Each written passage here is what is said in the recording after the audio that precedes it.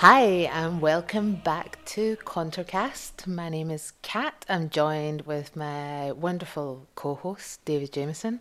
Hello, how's it going? We've been out of action for a few weeks, haven't we, David? Yeah, this is my fault. I left the country during an historic election period, but I had booked a holiday abroad way in advance. Yeah, we talked about that in the Halloween episode. Yeah, You went to Vietnam and Cambodia, that's right? yeah.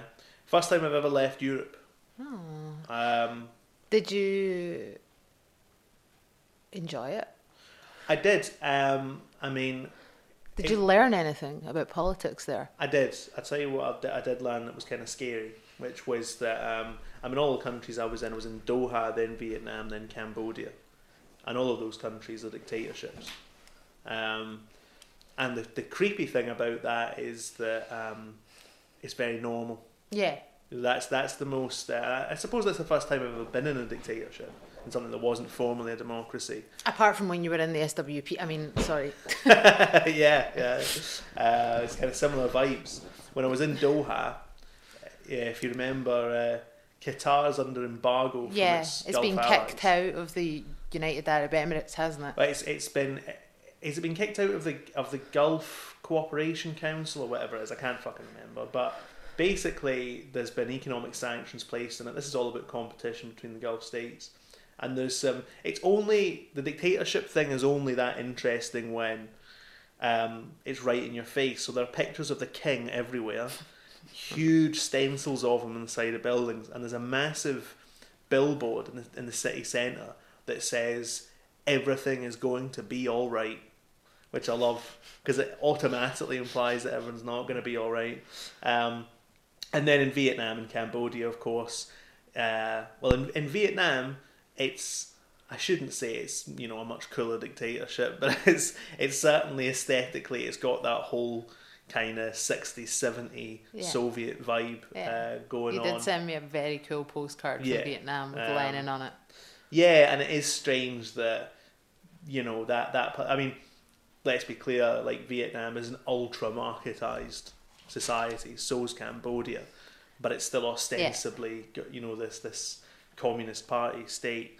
And then in Cambodia, it's even weirder because they struggle to be very honest about the circumstances under which they became independent.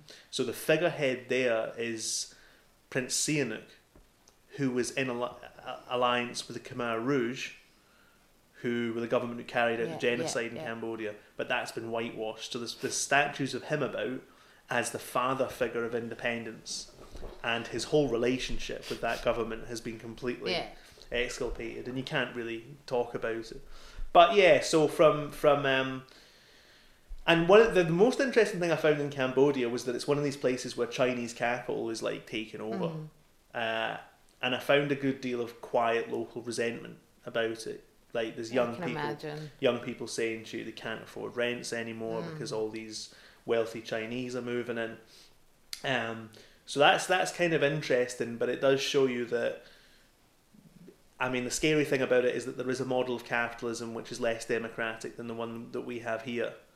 I think it really goes to prove that argument that capitalism does not mean democracy. No, and of course this year is an important anniversary, 1989, the collapse of the Berlin Wall, and it was widely predicted that everywhere that kind of market capitalism went after there would be democracy. Yeah. And arguably the world is a less I say arguably, it would be hard to argue otherwise that the world is a less democratic place today than it was in 1989. Russia's not notably more democratic. That whole part of the world is not notably more democratic. I mean, one of my favourite kind of boomer quotes from, in relation to that subject is, you'll never get two countries that both have a McDonald's at war with each other. Yeah. They all, boomers love that shit. Yeah, and it's total rubbish. Yep. It's factually untrue, and it's just garbage. That was fascinating. The one or two of the grim things was the sex tourism industry, which in Vietnam and Cambodia the governments quietly tolerate because it brings in money. That's so grim. Yeah, it is very grim. And is it noticeable? More so in Cambodia and in the south of Vietnam. So North and South Vietnam are very different. Yeah. North was the communist stronghold where they established a state after the French were kicked out, and there's a different culture there. Yeah. And one of the aspects of that is sex. The kind of sex industry is less tolerated. Though when I went out on my own without my partner, the situation changes quickly. And you've got guys coming up to you on mopeds and pulling out phones and showing you pictures of naked women saying, do you want her? And stuff like that. My hope is, because they then tell you to get on the back of the bike, my hope is that they then mug you. Yeah, they take you around the corner and mug you, which could well have been going on.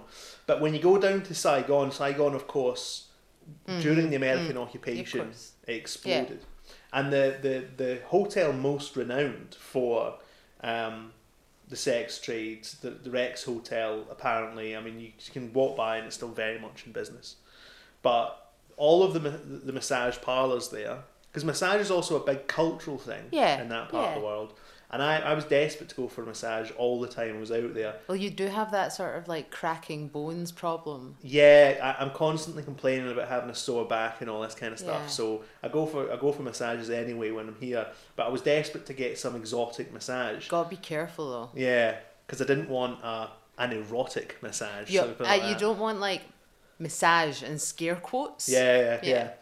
I mean, you would walk by some massage places and they would boast that they have the hottest masseuses. Do you know what I mean? And all the people trying to bring you into the massage parlour were young women, often not wearing a very great deal, sometimes very aggressive. I don't know if you've ever been to the Reeperbahn in Germany. It's a similar kind of feel. Like you sometimes feel like you're getting sort of mugged, right? But so it's quite brutal. And what's going on here is that, as with all quite rapidly economically advancing parts of the world, people are being sucked in from the countryside. They're getting low paid work, and then they're sending the money back to the impoverished countryside. So it's a grim scene, right? Anyway, so I didn't really feel safe to get a massage till I got to Cambodia, right? And on all the hotels we went to in Cambodia, there was a sign on the door that said, "Don't bring any minors in for the purposes of sexual exploitation." They've actually got to say it on the door because I don't know if it still is, but it certainly has the reputation of being the world capital of the child sex trade. That's really dark. Yeah, and yeah, that's really dark. The worst. I mean, I thought that the signs that I saw in Cuba were bad, but that really tops it. Yeah, the stuff in Cuba was like at the places where you could swim with dolphins. They would have big signs up saying, "Please do not sexually pleasure the dolphins." Fucking hell. Anyway, but we got to one hotel that seems sufficiently plush to me. But how naive is this? Because the people, it's tourists who are fun feeling the trade. So I went to a hotel and thought, this place is really plush. It's got all these signs up about the dangers of you'll be arrested if you're involved in sexual exploitation and all this kind of stuff. And went for a massage there, right? So you did get a massage? I did get a massage. And was it above board? Well, so at first it was, right? And I was, but you got to realise I was sort of in there. I was pretty nervous, right? Because obviously I'm a bit like what's his name from Curb Your Enthusiasm. Larry David. Yeah, right? You're like a cross between Larry David and Mark Corrigan. Yeah, from Peep exactly. Show. Mark Corrigan. Yeah, right. So I went in saying to myself, a bit like Mark Corrigan would, this is fine. You know, there's nothing's gonna happen here, right? But as it wore on, my mind started to play tricks on me and saying, is this normal? Do you know what I mean? I was like, and then I was asked to turn over, right? Yeah. Now that's normal. That's normal, so they can like do your neck and things. Yeah, and I was sort of like, I was like, oh God, David, here it comes, right? But then I was like, no, don't be silly. Do you know what I mean? Yeah, like kind of being like, you're being a bit culturally Yeah, presumptuous. Exactly. Do you know what I mean? Exactly. But then when I was lying on my back, I was asked towards the end, would you like a happy ending? And at first,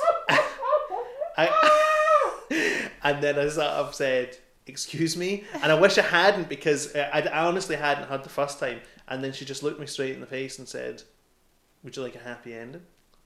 Oh, And I was, it's so grim. And I went, no thank you, in a voice so polite that it sounded Was it your polite, high-pitched voice? No thank you. Yeah, it was a bit like that probably. And then I just had to lie there through the rest of the massage. I know. No. I know. No. But I mean, she was very professional about it. She seemed mildly disappointed. Do you see the way I think this works? She seemed mildly disappointed. I'll tell you why I think this is, right? Because I don't think that's above board. So they get, I mean, the average wage in Saigon is something like, I mean, a lot of people work for like $3 or $4 a day. And that massage was $20, right? I think that the people who own the massage parlour, who's to say, either don't know about it, period, or do know but say you can keep a bung from that. Yeah. So I reckon that a lot of the money they take back is. Yeah. But, so I just sort of went through with it. And then after I got out, I mean, imagine from the 12th floor of this luxury hotel, right? I with your fragile, neurotic core, I just absolutely crushed. I thought, oh my God, like, what if someone sees me? Do you know what I mean? People are going to be like that. Oh, I went to the 12th floor, did you? And sure enough, I got on the lift, right, to go back down to my room. And there was a wee old guy in there, wee old sleazy French guy, who went, you're on the 12th floor. I was like, and I said, yeah, get a massage? Yeah. And how much did you pay? I said, $20. And he said, there's a place down the road you can get it for $14. And I was just thinking, my God, are we even fucking talking about a massage anymore? Oh my God. So yeah, but I'll tell you one thing that I did come away from the whole experience thinking, right? Was, and this is a really niche point, right? See how you get this weird subculture of like online Marxist-Leninists who think that this part of the world is somehow socialist, or that China is socialist, or that Vietnam is socialist. They do exist. You like, how naive do you have to be about the world to think this stuff? Do you know? I don't think it's naivety. I think it's like thinking. Yeah, almost. I think that people's psyche is so damaged by capitalism. So that whole thing about it's easier to imagine the end of the world than it is to imagine the end of capitalism, I think that has a profound effect on people's psyche. And people need to scrape around and scrape the barrel even for some examples of where alternative ways of living might be possible. And I think that that's what they're doing. They're kind of trying to will it into existence. Yeah. But it's, do you know, it's an interesting part of the world, and it's one where I assume there will be interesting developments in the future because of some of the stuff I heard people say, because of the evident injustices that are going on.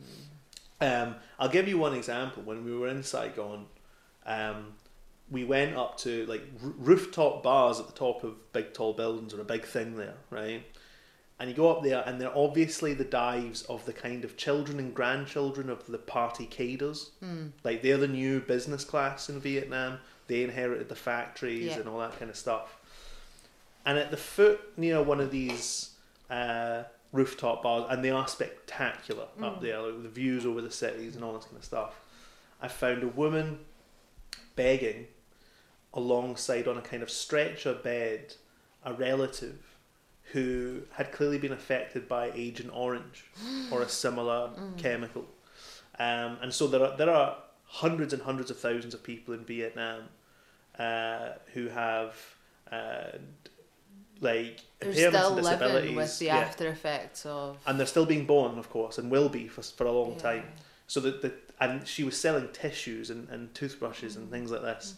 And the stark image between the sort of hyper-Americanized party cadre youth and the actual victims and veterans of the war who have been left behind was a pretty brutal image. Both of these things are products of American imperialism. Absolutely, absolutely. And it was one thing, do you remember there was that, what's his name?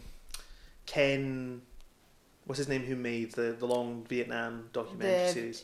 Ken Burns? The documentary series that's on Netflix. No, it's really good. It is very good. But the one thing that annoyed me about that series was, what it was saying to you was, look at the bad American politicians, and then on the other side, look at the bad Vietnamese politicians, right? No. Here's the thing, right? The Vietnamese politicians didn't start a war in America. Yeah. That was something that the entire series managed to sort of elide. Yeah. It's not just it wasn't like World War One when there was sort of a war in no man's land.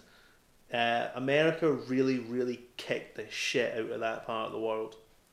I mean, that's another like classic boomer type argument, which is, both sides are as bad as each other. No one wins in a war. And you and you hear it particularly around the Middle East now, like with Israel and Palestine. They're both as bad as each other. By no stretch of the imagination are the two things comparable. No, not at all. One's the aggressor and one's the aggressed upon. It was good though to get out of our corner of the Western world. Well, this will be our last pod of the year because I'm going away as well. I'm going away for Christmas. I'm going to visit my family in Australia. Which will be nice. Christmas on the beach. Yeah. Politics in Australia is weird. The strange part of the world, yeah. They have that. Do you remember that mad right-winger Australian Pauline Hanson? She's just like an actual racist. Oh, is she? She's like the National Front type down there. Yeah. I mean, like, she looks pure inbred. Yeah. I shouldn't say this because I don't get it. So I'm gonna not be back until the beginning of January, which is actually great fun because I leave this weekend. Yeah. Just after the election results. Yeah. So you'll either have a spring. See you later. Yeah. Bye. Spring in your step or fleeing in horror. Yeah. Fleeing the scene. Yeah. So we're actually recording this on election day, aren't we? Yeah. I wasn't sure if we should say that or not because people will think that we should be out doing something. But what can you do? No. Do you know what I mean? It's done, I think. It's done. Who are you voting for? I voted for Labour in Glasgow South, which meant... You voted for Joanne Lamont. You and Wings. Me and Wings. That's what tipped me over. Wings over Scotland endorsing Joanne Lamont. That's definitely one of the weirdest things that's happened in this election. Yeah, it didn't put any particular joy in my heart. I just can't vote for Stuart McDonald. No, he represents the absolute worst of the SNP. Absolute worst. The founder of SNP Friends of Israel. He's certainly one of its main figures. Yeah. Big NATO cheerleader. Yeah. He was one of very anti-Russia.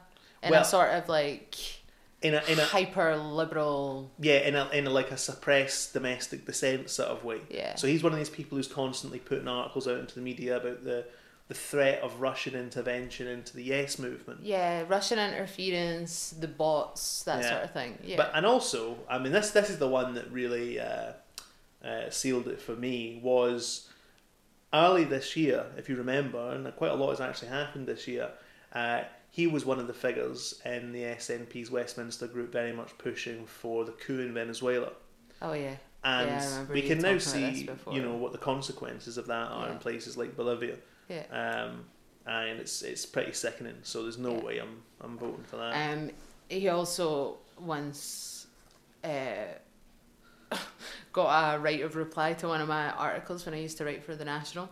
Oh, yeah. I wrote an article about radical independence, the mass canvassing that we did, and I think I used a phrase like we organised in areas that posher nationalists never touched, which I think is fair, right? And he writing defence of posh nationals. And he was just like, there aren't any posh nationalists. And he used that argument about how Rick is full of middle class, like latte leftists. Oh God. Kind of, the kind of the trope that he's using is all like, we're all middle class and overly educated and think we know best, that sort of thing. Whereas he was genuinely working class because he left school with no qualifications. Right. Which is like the most anti-fucking working class argument out there. Yeah. Do you know what I mean? No, like, what is that? I know. You, how does that mean you're working class? You with all your book learning and independent thought. Yeah. You'd be sort of moronically pro the establishment if you were working class like me. I mean, I hate this argument about like, oh, working class means that you don't read books. I know. Or that you're not drink coffee. I mean, like, what fucking decade are you living in? Yeah. So yeah, he's as bad as it gets. And also, here's the other thing: I'm bored of people saying things like, "Oh, that's a blow to the independence movement. Every vote." I am sick. Stuart of McDonald that is a blow to the independence movement. Yeah, I'm sick of that argument. So I tweeted today that I was going to vote for Labour, which I did in the last election as well, and obviously people were quite annoyed about that. And to be honest, I can understand why. Do you know, but I still support independence, and I think that if people think that that's a contradictory position, then that's their opinion. I don't think it is in any way. I think it's pretty clear that there's only going to be one Prime Minister that's going to grant a Section 30 order. That's going to be Corbyn. I think it's most likely that he will be propped up by the SNP. I think that's a very likely scenario. But what have the SNP done to get my vote? Do you know what I mean? Exactly. This is the thing, is like, I feel like they don't deserve it. They published an entire manifesto without one mention of workers' rights. I know. Without any mention of public sector pay. Without any mention of trade unions. It talks about like paternity rights, paternity pay at work, that sort of thing, but nothing substantial. The tragedy of any position of triangulation is it requires, so people who say, I will always vote SNP as a principle because of the concept, the abstract concept of independence, no matter what they do, you're freeing them up to wreck the case for independence. And things like the Growth Commission and people like Stuart McDonald and the foreign policy that the SNP is pursuing is wrecking the case for independence. And the fact that they have become a vehicle for people who want a career in politics. Yeah. Have you any idea how many former New Labour people are now sniffing around in the SNP gutter? Yeah. I mean, people who are grifters who want to get onto the Scottish political bandwagon are joining the I'm not saying that people who are joining the SNP are automatically like... But the people climbing but there are people who will climb it. Yeah, of course. And you can start to see some of the backlash emerging around some of the more dubious arguments that are happening in the independence movement. But I'm just sick of being told that I have to vote SNP because it's a vote for independence. So people on Twitter today were saying, if there's a decline in SNP support, it will be seen as anti-independence. And I'm like, okay, since 2015, Scotland has been returning SNP MPs, and it makes no difference. We were told in 2015, if there was a material change in circumstances, then there would be another referendum on independence. It's now 2019. We've already had another election since then. Yeah, I know. So, TikTok. No, I know. And I'm not prepared to just say, I must keep voting SNP until there's independence. Because I'll tell you what that makes you. The SNP's base. Yeah. You're the core vote, if that's your position. If you will always vote for them on the basis of independence, then you're the core vote. And the next time there's an argument inside the tiny, undemocratic world of the SNP's leadership, and they say, guys, don't we have to provide some forward motion on independence? Someone will just say, nah, those people are voting for us anyway. And that's what's going on now. Yeah. Do you know, I looked at the Nationals front page the other day and it said, this vote is about IndyRef 2. Now, it's about IndyRef 2 and stop Brexit. Well, this is the thing. So Nicholas the SNP's head office will phone up and say, make sure that you get a front page that says, this is about independence. because that's the message they want to put to their base, which is mainly made up of working and middle class people. Then they'll go to the corporate lobby, who are all over the SNP, and say to them, our priority is stopping Brexit. Now, that's how triangulation works, right? In the end, who are the SNP leadership more loyal to? And you're open to you can be open to your own interpretation on that one. I suspect that the way the leadership thinks, the guiding force right now in that triangulation is the boardrooms. I think that you're probably right, but I think that this complicated picture of the SNP is always going to exist as long as we still have the national question hanging in the air. Yeah. Because ultimately, at the end of the day, when you look at Holyrood, that SNP government is still the most left-wing government that Scotland's ever had. Yeah. Because and it's a low bar. Yeah. Because Labour and the Labour Liberal coalitions in Holyrood were disastrous. Yeah. Do you know what I mean? It was PFI, it was the vote for the War in Iraq to endorse Tony Blair's position when people like Jeremy Corbyn were breaking the whip down in Westminster. So it is still the most left-wing government that we've had. And ultimately, the fact that the Scottish establishment still rotates on the axis of the British establishment. Yeah. Do you know what I mean? The Scottish establishment is still not Holyrood. No. It's the massive landowners. It's the Duke of Buccleuch. It's the big banks, It's Royal Bank of Scotland. It's those big institutions that orientate on an axis of Britishness and British identity, and they're part of the British establishment. And as long as we don't have independence, we're always going to be caught in that trap. Yeah, absolutely. So I found it quite frustrating. The whole election. I mean, yeah, I've obviously voted Labour as well. Yes. Yeah. We're also in. I mean, like, it worries me a bit sometimes that the argument, and it's because of the period and because of the choices people are immediately forced to make. But I do sometimes see arguments between people on the left in Scotland that go along the lines of, that sort of imply that independence is the route to socialism, or that a Labour government is the route to socialism. Now, we can talk about what's a constructive tactic in immediate politics. Neither of these things represent socialism. No. I do worry that an idea of socialism, which is an actual break from ruling class rule, has been submerged a bit by immediate tactics. I think so. But I think that this election is ultimately... people are going to hate this right when I say it, but ultimately it's a presidential election. That's how I'm seeing it. Is only one of two people can be Prime Minister, and it's Boris Johnson or Jeremy Corbyn. Yeah. And in those circumstances, I want to do everything I can to make sure that it's Corbyn.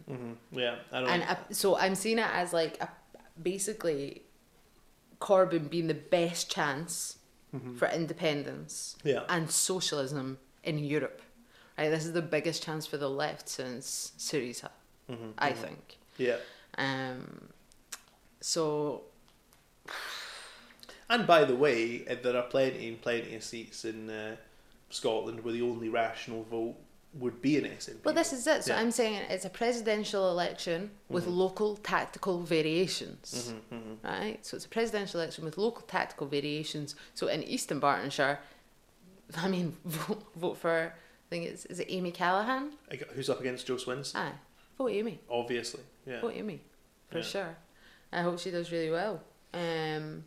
And whatever needs to happen to beat the Tories. But this election overall, I think, has been pretty grim, to be honest. Yeah, it's grim. Been a bit miserable, yeah. And the best bit of it has been like some fake news fun. So, you mean around the kid who was on the floor of a hospital, and then all these fake accounts that, come on, they're Tory activists, right? Started to appear online saying, "I'm a paediatric nurse. This child was put on the floor by their mother." Right. Have you watched the interview where Boris Johnson takes the reporters? Have you watched it? Oh yeah. Now, brutal. I think it's psychotic. Yeah. Right? I keep watching it, looking. I mean, there's only 2 interviews that I have watched repeatedly this year. It's that one and Prince Andrew. Yeah. Because they're both very like similar, windows into like the darkest parts of humanity. Yeah. Because Boris Johnson doesn't skip a beat. He doesn't fluff his line. He obviously reaches over to this reporter, takes the phone out of his hand, puts it in his pocket, whilst keeping direct eye contact, continuing to say, get Brexit done. There is something disturbing about that action, I think. There is. Very disturbing. Yeah. There's it's that sense of ownership and entitlement, and that I could do anything to you if I wanted. And it's in a way that's slightly more weird, but still very creepy. Did you see that thing with Matt Hancock? No, I don't think so. Matt Hancock, I'm so fixated on his behaviour in this interview. I think it's with a woman who's a paediatric nurse who they somehow found, who said she was voting Tory. And they brought her outside a hospital. Wheeled her out. Yeah, outside a hospital, right? Matt Hancock is invading her space in the most extreme and insane way that he's practically, his nose is practically touching the side of her face. He's right up against her, right? She eventually has to manoeuvre her handbag between herself and him. They're both standing outside a hospital speaking to a camera. And then she has to start shuffling away from him, right? He's staring dead. He's a fucking weirdo. He's staring dead into the side of her head. And as someone pointed out to me on Twitter, quotes, this was Alessio, by the way. Shout out for Alessio. Shout out for Alessio. Just said, he's got a stoner, right? And he does. He has a raging boner, right? There's no avoiding right? He's sort of leering over her like a velociraptor in Jurassic Park, but with a massive stoner in his pants. It looks like he's about to leap in for the kill. I mean, it's fucking terrifying. I actually haven't seen that one. I'll need to check it out. Now, the fake news that I meant, I quite enjoyed the multiple people sharing polling information from the Britain Erects account. Yeah. They just keep saying this is a very, very important erection. Yeah. I quite enjoyed that. I also obviously loved the Squirrel Swinson stuff. Yeah. That Joe Swinson was involved in a horrifying and sickening shocker where she was attacking squirrels with a slingshot. Doesn't surprise me. But see, that's the thing, doesn't it sort of ring true? Yeah. It rings true. Yeah. Do you know what I mean? She's I reckon, guy. Yeah, exactly. I reckon that there's probably quite a few people in that part of the world who kill squirrels, take their bodies indoors and keep them in little shoe boxes and stuff. I mean, can I just go a bit worthy for a second? Please indulge me. There are actually people in this election who kill foxes. Right now, you're doing a wee smirk at me being all like social justice warrior, but fuck you, I love foxes. Yeah. I've befriended a wee fox out the back. Yeah, been feeding it cat food. Yeah. Trying to undo the efforts of the fox hunt brigade. Yeah. So if Joe Swinson's a squirrel killer, it shouldn't surprise anyone. No. There are actually people who enjoy killing little foxes. I know. Sick. And then everyone's shocked that they're paedophiles. Do you know what I mean? Yeah. It's like, oh my god, I didn't know the ruling class was full of paedophiles. I'm like, they rip foxes apart. I know. They have all right? kinds How of many sick serial killers started off torturing animals? And then they move on to people, that's true. Do you know what I mean? That's very true. But Joe Swinson looks totally fucked. Oh, it's delightful to watch. I mean, it's we are of course recording this before we know any of the results. If she loses her seat, I will be overjoyed. Yeah, me too. Couldn't be more deserved. Did you hear Ruth Davidson said if the SNP get over 50 seats, she'll swim naked through Loch Lomond or something? Yeah. Do you know, I mean, people comment on how that's a grotesque image and so on, but the thing that... I was thinking that we could do that if Swinson loses, because it would just be so enjoyable. The thing that annoyed me about that quote was just that, do you know some Scottish politicians must reference Scotland every single time they're making any public pronouncement? Yeah. Ruth Davidson's one of them. Yeah, she's doing that sort of, when you walk into a gift shop now in Scotland Yeah. It's full of like quite trendy, kind of kitsch Scottish things. You know, been like hipsterized a bit. A tote bag with a Tunnocks tea cake on it. Oh, for She's doing that fuck's sake. in the sort of, that's her rhetoric, Yeah. is like kitsch Scottishness, Yeah, isn't it? stinking, absolutely stinking. She's gone. That sort of the liberal version of which is we've talked about this before, but Boris Johnson is a pure fanny on a placard. Oh God, yeah. But I mean, it's interesting that in this election in general, none of the supposed, like, the liberal resurgence hasn't happened. I don't just mean the Liberal Democrats, because it was supposed to operate from several vectors at once. Change UK and various other, by the way, centrist sects have failed to get off the ground. There was supposed to be a big challenge from sort of liberal Tory rebels. That never happened. I mean, I understand there are a couple of rebel Tories still in contention, but by and large they folded like a pack of cards. All of them signing up to the Tory Boris Johnson's Brexit deal. Various. There was supposed to be a kind of parallel Labour Liberal or Labour centrist campaign in this campaign, and it hasn't materialised. Yeah. So it's basically people are going to have to get up to wake up to the reality that the actual base for liberal politics in Britain, as well in much of the Western world, is disintegrating. This is not just about first past the post. You hear a lot of people saying this, we're suffering for first past the post, and that is somehow polarising politics. You used to hear the opposite, of course, that first past the post forced politics into the centre ground. But this is just a piece with what's going on across Europe, where they don't have first past the post. Well, I think that one of the biggest pieces of fake news in this entire election and in the lead up to it was the idea that Scotland wouldn't vote for a Tory party led by Boris Johnson. Yeah. Absolutely not true. Yeah. Right? The Tories are possibly going to do quite well tonight in the Borders and in the Northeast. Mm-hmm. There was that Times front page article which was Scots hold the key to number 10. Mm-hmm. I can't remember which poll it was, but there was one that showed that the Tories were definitely going to do well in Scotland. This idea that Scotland is the liberal stronghold, the centre stronghold, anti-Brexit, all that, I think has just been blown out the water, especially with Ruth Davidson's retirement from the front line. The idea that the Tories, do you know what I mean? Like, the Tories will collapse without wonderful Ruth. Yeah. They can't handle the Ruth and all that they madness that happens. Can't handle the Ruth, yeah. So I think that that's been blown out the water, that particular piece of fake news. I think this election, though, will also be remembered as the purge election. Mm-hmm.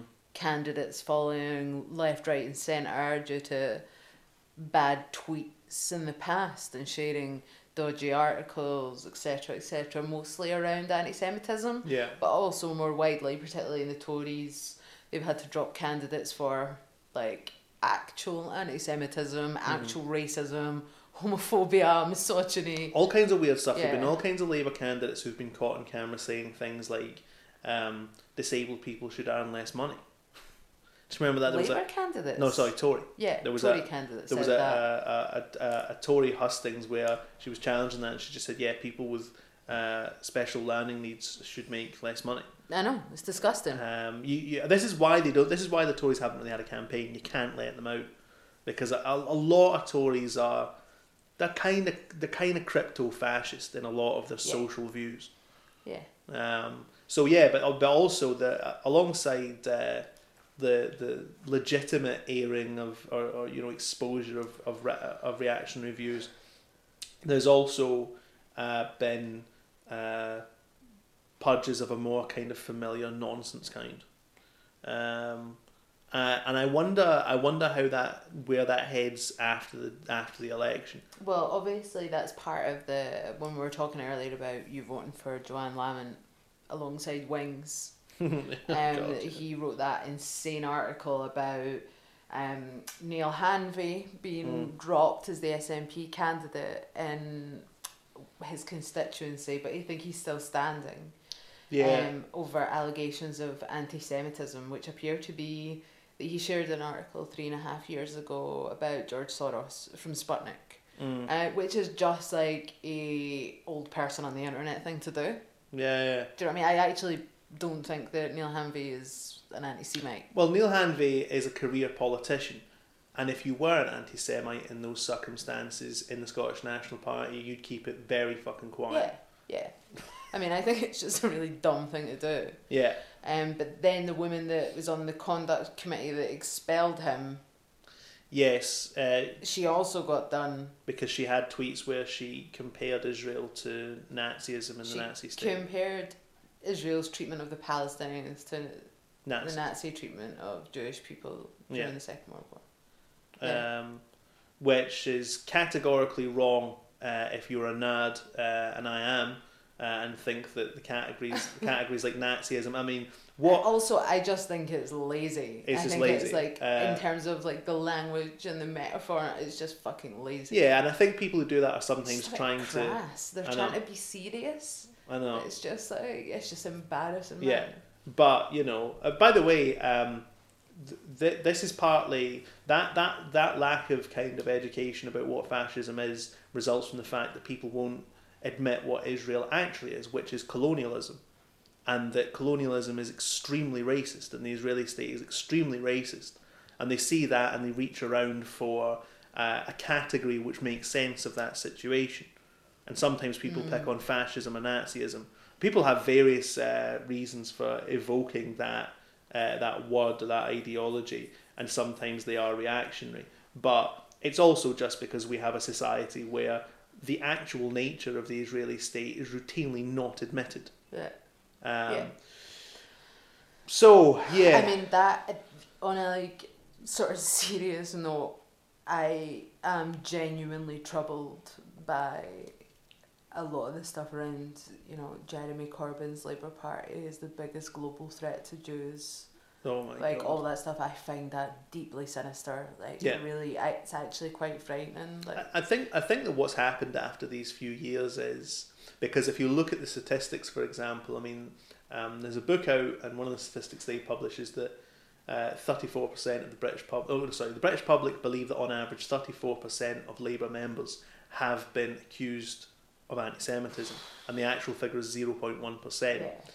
I actually do worry that this has done real damage to anti-racism as a politics. I think so. Because it actually undermines the real existing anti-Semitism. Yeah. It's been totally weaponised. I think it's actually just very, very frightening. I think it's really undermined the potential for solidarity with Palestine as well. I think people are quite frightened to talk about that now. Mm-hmm. I think if you are actually anti-Semitic, then you should be frightened because, like, fuck that. Yeah. But people who are pro-Palestine, who, you know, want to see justice, shouldn't be scared to talk about that. I think if you are actually an anti-Semite, you would feel a lot more secure in this environment. Because real anti-Semites aren't getting called out. I mean, everyone has forgotten this election that the Tory party, the Tory MEPs in Europe... Actually full of anti-Semites, well, by the way, the Tory party. Well, yes, so that statistically anti-Semitism is much higher in the Tory party, but also they do things that are politically anti-Semitic. Yeah. So their MEPs in Europe actually backed up the government of Viktor Orban, which of course engages in actual anti-Semitic campaigns against Jewish individuals. So, but they're getting away with it because the attitude now is that anti-Semitism is fundamentally a creature of the left. So there's no question that real anti-Semitism has taken a boost from this campaign, and it's kind of terrifying. So, let's not dwell on that because I do find it just really horrifying. Have you got any sort of highlights from this election? Any favourite moments? Do you know one thing? It's not a favourite moment as such, but I do think it is significant. And it's said every time there's an electoral moment, so perhaps I'm wrong, but I do kind of feel like the BBC has fucked it very badly on two fronts. One is the failure to get interviews from Boris Johnson. Now, that's not just true of the Andrew Neil interview. That was also true of BBC Radio 2's kind of headline interview with him. And it's true across the media that the Tories have refused to give the sorts of interviews that they have traditionally done. I think the media has been made to look extremely stupid and been used. And I hope there's reflection on it, because most journalists get very, very upset when people are mean to them on social media and treat that as a serious threat to democracy.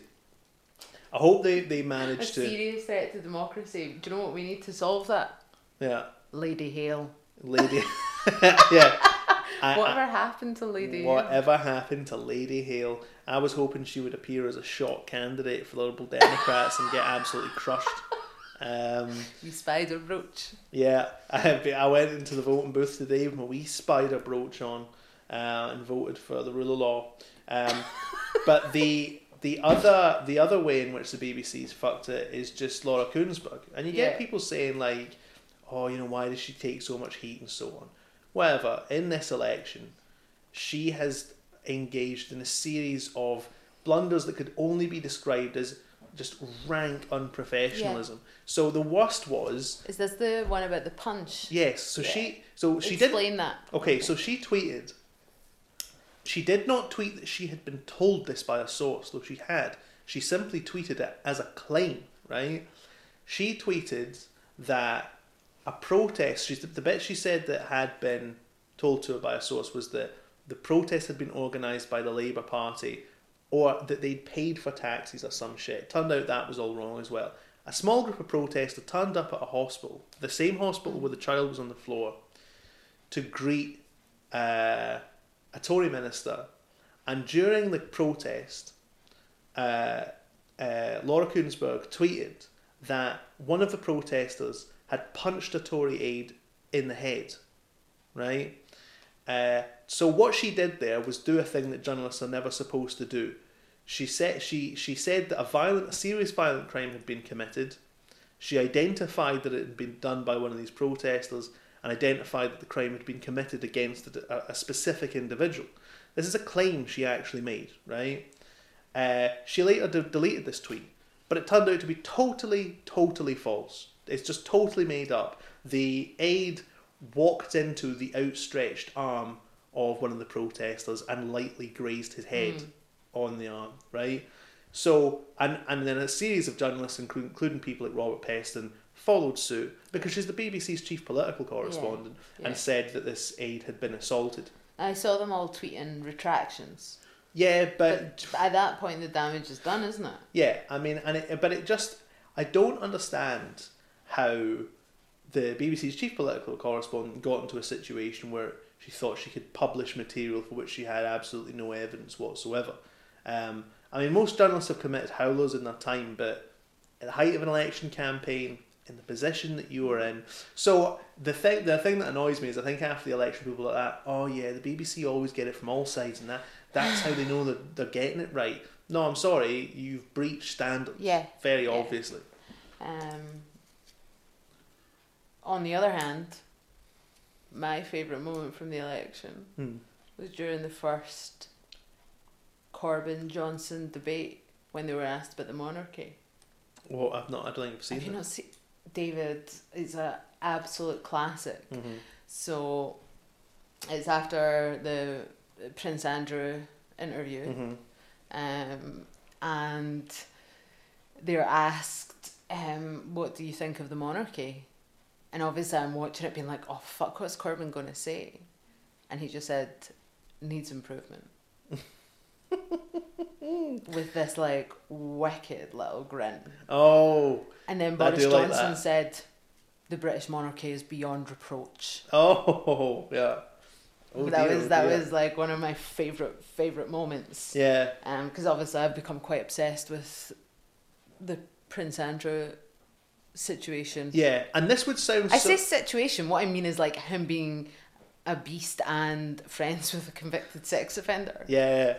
I mean that would as an election highlight would sound obsequious to an outside observer, but to have a leader of the opposition say that the royal family can be improved upon in any way, even after what's been I know, it was so good. It was so good. It was very, very wicked. Yeah. So what's your prediction for tonight then? Oh yeah, so then everyone gets to hear my false prediction. So the part of my brain, because there is some evidence that the polls are moving, and there is some evidence that the Tories aren't getting exactly the turnout that they want, my positive prediction is that we end up with quite a similar situation in terms of balance in the House that we have right now. Is that a good thing? I mean, I think being stuck in the same deadlock is just going to be it's going to be complete such a pain nightmare. in the arse, right? It's going to be fucking But at least brutal. Johnson could be denied forming a government.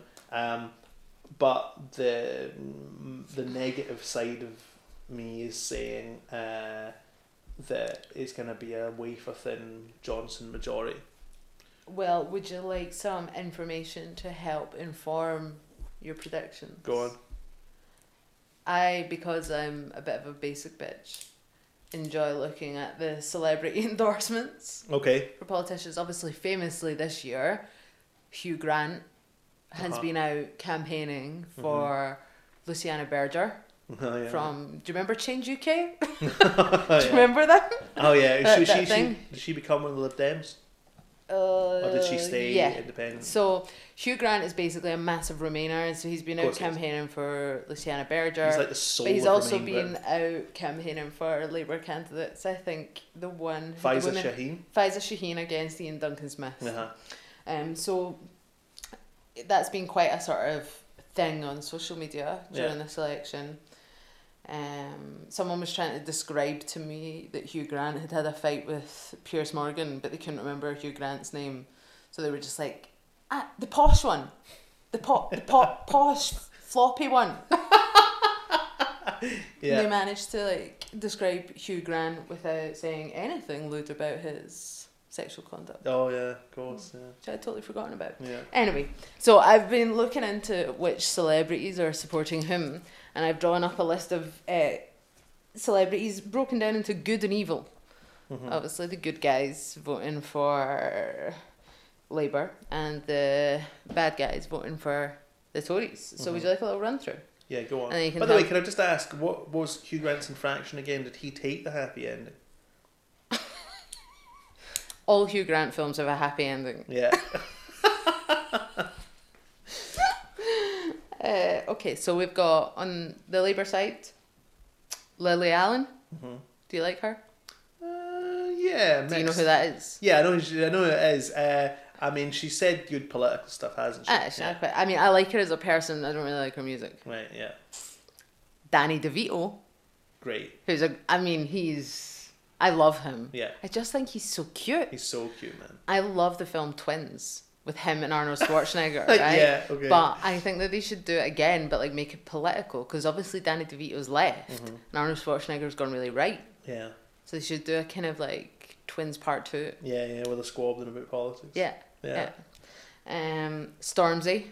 Yeah, got great, of course. Oh, so cool. Yeah. I mean, that performance at the Brit Awards. Yeah. Alan Moore. Is he the cartoon guy? Aye, cartoon guy. Mr. Moore, if you are listening to this pod, I'm very sorry that my co-host has referred to you as that cartoon guy. I don't like these comic book things, but yeah, he's... Have you read From Hell? No, but I've seen the it.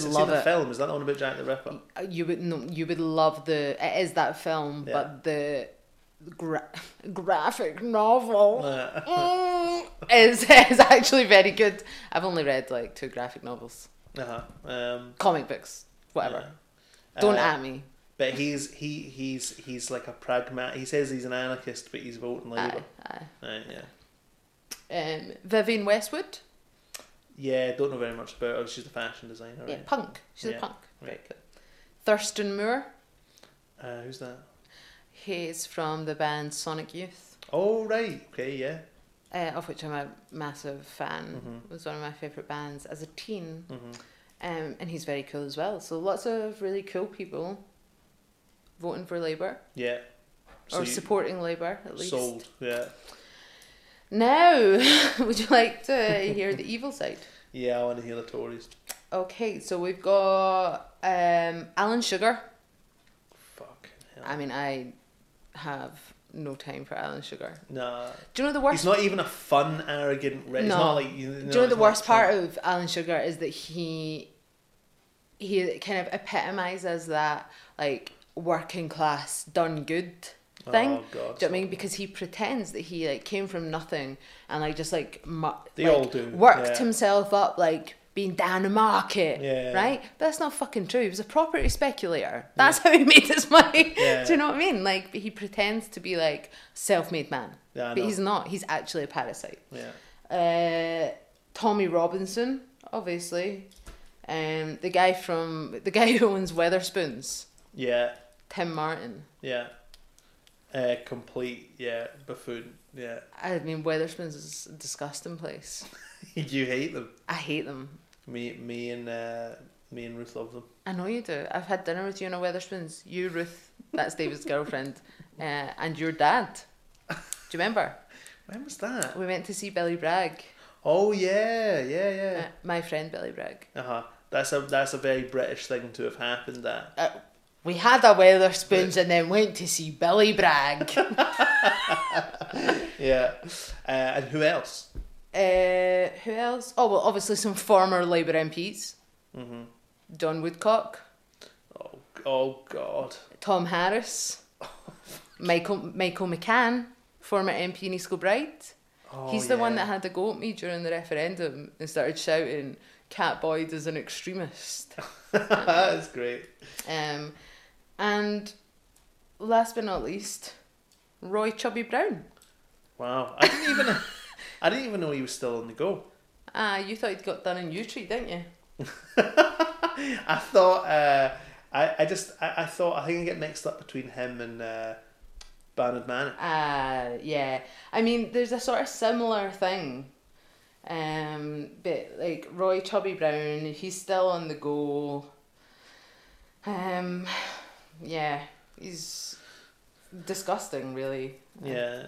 So there you go. I mean, that's your choices. Do you know one of my favourite facts about Roy Chubby Brown? Mm-hmm. He was once fined for driving whilst reading a newspaper. The Sun. He was like Couldn't hurtling wait up couldn't wait to get home. Quality journalism, yeah. Couldn't wait to get home to look at the pictures and do his horoscope. Yeah. So I had to start reading it as he was on the motorway. He had to see what Lucy 22 had to say about the common market. Yeah, you know news what I mean? in briefs, I believe that section was called. Hurtling up the A19, reading the Sun, got done in. Well, there you go. There you go. So that's us, I think, for this year. For this year, Yeah, and of this course, year. when you're back, it's the 20s. It's the Roaring 20s. The Roaring 20s. The 20s are my favourite historical period. Yeah. Well, I mean, it's that kind of hyper decadent culture just as civilization is on the brink of collapse. Yeah. So I think that works pretty well. Yeah. No, Yeah. it does. It does it actually. Yeah. It works really well for us. And I'm looking forward to that. So yeah, thank you for listening, and we'll see you in the new year. See you then. Bye. Say bye. Bye.